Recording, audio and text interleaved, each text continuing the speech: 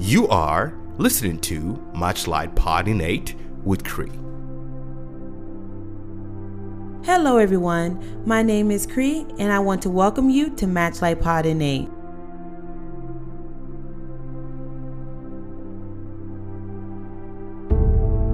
We hope this podcast encourages you in your faith and transforms your life.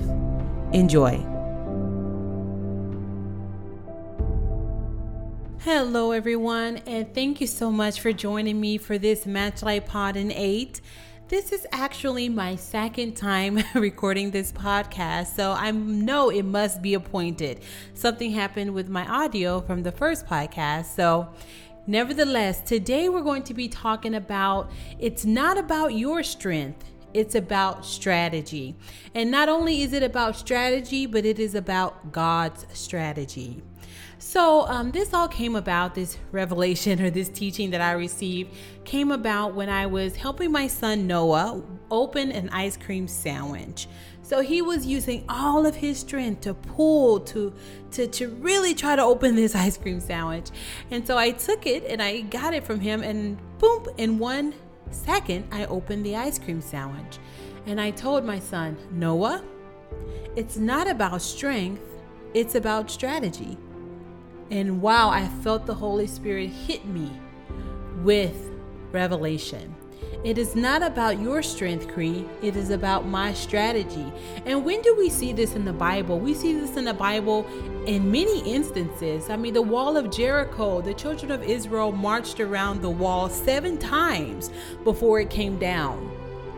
I bet they thought something was wrong with the Lord to tell them to march around the wall 7 times and blow their trumpets and the wall will come down.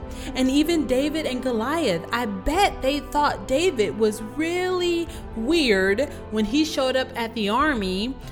He showed up to the military to beat Goliath, which was a giant of the Philistines.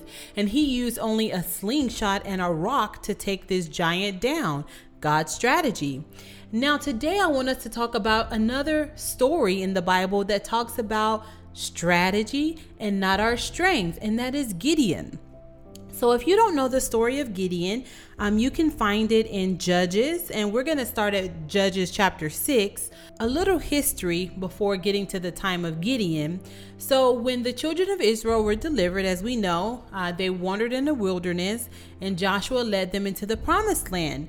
Well, when they got to the promised land, God actually told them that they need to take over all the land, possess all the land. But the children of Israel got complacent and they got comfortable in the area that they had conquered. And the Lord said, "You disobeyed me. I told you to take over all of the land in his name." And so what he did was he allowed the Midianites to oppress the children of Israel for about 40 years. And so the children of Israel got tired of this oppression. And in Judges 6, when we come into Judges 6, chapter 1, it says, "The sons of Israel did what was evil in the sight of the Lord, and the Lord gave them into the hands of Midian 7 years." So it was actually 7 years, So 7 years, and then they cried out to the Lord. And the Lord said, "Okay, I hear you. And so he sent an angel of the Lord, which we know as Yeshua, which is the angel of the Lord, appeared to Gideon. And he says, "The Lord is with you, O valiant warrior." And he said he wanted him to go up against the Midianites and conquer and take back the land so that Israel is no longer oppressed. So first, let me stop a little bit. How does that describe us sometimes? Sometimes the Lord tells us to do something and we only obey halfway. We only obey the part that we think makes sense. we get comfortable and we get complacent in our job, or we get comfortable or complacent in where we live. We get comfortable or complacent in what we do for a living. Not only our jobs, but maybe we get comfortable and complacent in our salaries. And the Lord said, well, I want you to go higher and bigger because I want you to be financially independent so that you can only work for me. Right? We get comfortable and complacent in different areas of our lives. But the Lord told them to take all of the land, not just part of it. And so he sent Gideon. He sent a warrior. And the Lord looked at him and said, go in this your strength, in verse 14, and deliver Israel from the hand of Midian. Have I not sent you? There we go again. Gideon thought, well, Lord, what is me? He said, are you going to send me? And the Lord said, yes. He says, go in your strength. What strength? Was it Gideon's strength? No. He says, have I not sent you? Go in this, in the assurance that I have sent you for such a time as this. No matter what it looks like, no matter what you think the Midianites, because they had 15,000 soldiers just in one area. But the Midianites had way more people than the children of Israel. However, God said, Gideon, I am going to give them into your hands. He says in verse 16, but the Lord said to him, surely I will be with you, and you shall defeat Midian as one man. Now, this is very interesting, talking about God's strategy here, because God is just the bomb. He is just awesome. So, of course, Gideon, like most of us, say, well, Lord, I don't know. I think I need a sign. He said, I need a sign. And so if you keep on reading, the Lord gave him several signs, okay? Several signs that he was chosen for this. And if you go to Judges 6, if you keep on going down, go down to verse 28, he talks about sacrifices. And not only that, is he told Gideon that before he could go up against the Midianites, that he would have to destroy the altar of Baal. In verse 30, it says, then the men of the city said to Joash, bring out your son that he may die, for he has torn down the altar of Baal, and indeed he has cut the Asheroth which was beside it. And if you don't know, Baal was is what they say in the Bible is the sun god, right? He was a false god. And the Asherah is a wooden idol. Actually, it was a wooden type of idol. It was like a pole, and that people worship, that the children of Israel brought with them from the land of Egypt, and they brought, and also from other people living in the land. They gleaned off of their gods, and they mixed it with our God, with Jehovah, the one true God. And so God told, the Father told him that, you know what, through the angel of the Lord, he said, you know what, you need to go tear that altar down before you go in and possess the land, before you go in to beat the Midianites. And let's bring it back to us here today. The altars of our life. What is on the altar where God is supposed to be? What is on the altar? Is it our husbands? Is it our children? Is it our jobs? Is it our house? Is it the type of car we drive? What is on the altar where the Lord should be? We have to destroy that. We have to take them down so that we can go in and possess the land that God has given us already. So, nevertheless, he tore down the altars, and this is where the strategy of the Lord came in. So if you go to chapter 7, he talks about Gideon. He said, okay, I have 32,000 men. I have 32,000. And the Lord said, oh, no. In Judges chapter 7, verse 2, the Lord said to Gideon, the people who are with you are too many for me to give Midian into their hands. For Israel will become boastful, saying, my own power has delivered me. So God already knew the hearts of man, and he knew that they would be boastful and think that they were the ones who conquered the Midianites. So he said, no. So he said, okay, 22,000 people need to go, and only 10 remained. 10,000 remained. God said, oh no, this is just too many. Again, he said, too many people for me to give you the Midianites into your hand. And so basically he did a test, and in verse 4 it says, then the Lord said to Gideon, the people are too many. The people are still too many. Bring them down to the water, and I will test them for you there.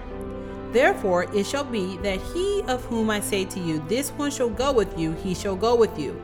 But every one of whom I say to you, this one shall not go with you, he shall not go. So basically it dwindled down to 300 men. And Gideon must have thought, what? How are we going to go up against 15,000 Midianites with only 300 men? And God said, I am with you. I am with you. He said in verse 7, the Lord said to Gideon, I will deliver you with the 300 men who lapped and will give the Midianites into your hands. So let the other people go, each man to his home. And so nevertheless, the story goes, and you can read it in Judges 7 and 8. The story goes that the Midianites even knew, even God allowed them to see that they were going to be defeated. And they were already afraid. They were already afraid. So these 300 men divided into 3 groups, 100 in each group, had pitchers in their hands and trumpets. And they marched around the camp of the Midianites, blew their trumpets and banged on their pitchers and broke them actually. And the Midianites ran, and they didn't stop there. They pursued them until they overtook them and killed the Midianite king. Wow. That is an example of God's strategy and not our strength. So let's bring it back to us. Now I want to tell you the end.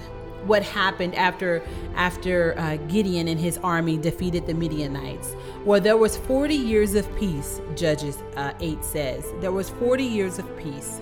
There were 40 years.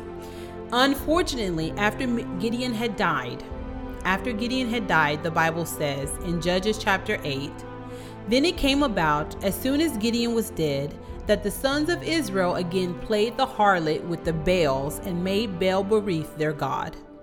Thus, the sons of Israel did not remember the Lord their God, who had delivered them from the hands of all their enemies on every side, nor did they show kindness to the household of Jerubbaal, that is Gideon, in accord with all the good that he had done to Israel. Amen. Wow. So after all of that, in the end, the tradition or the knowledge of what had happened with Gideon, the story must have not been passed down because they forgot.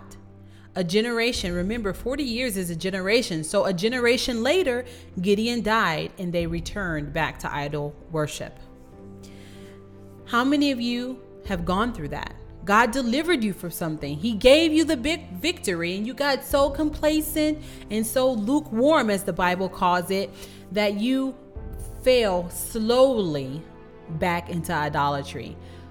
Slowly. Or maybe your children fell into idolatry because you started drifting away from God.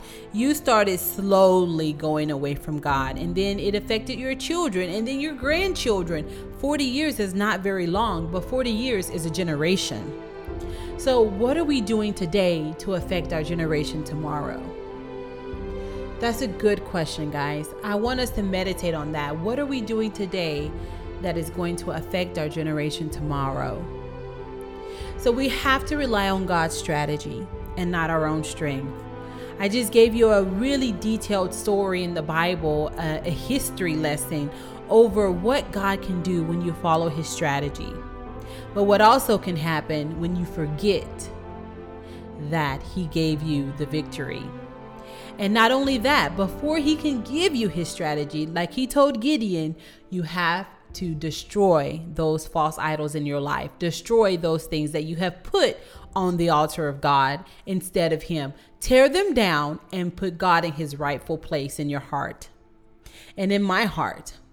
So I just want to pray, and I want to pray that those idols or those things that you are putting above God come down right now. So Father, I pray for each one who's listening to me right now, Lord. Lord, you have given us the victory. You have given us your will. You have given us the Holy Spirit to lead and to guide us.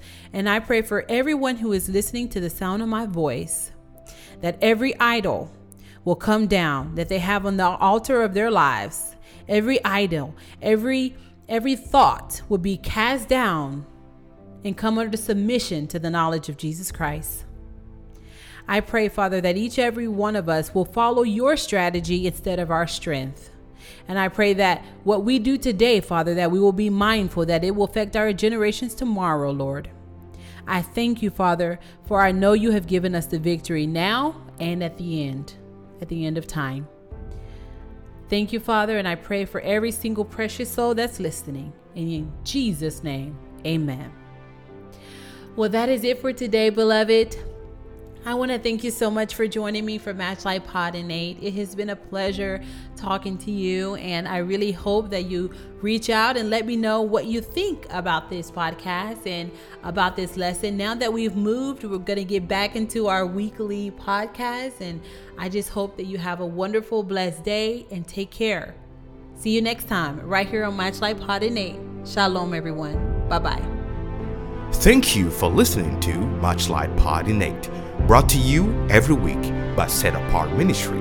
We are ambassadors called to minister the Word of God. Visit our website at setapartyourlight.org. Thank you for listening to Matchlight Pod and Nate with Cree. Have a blessed day.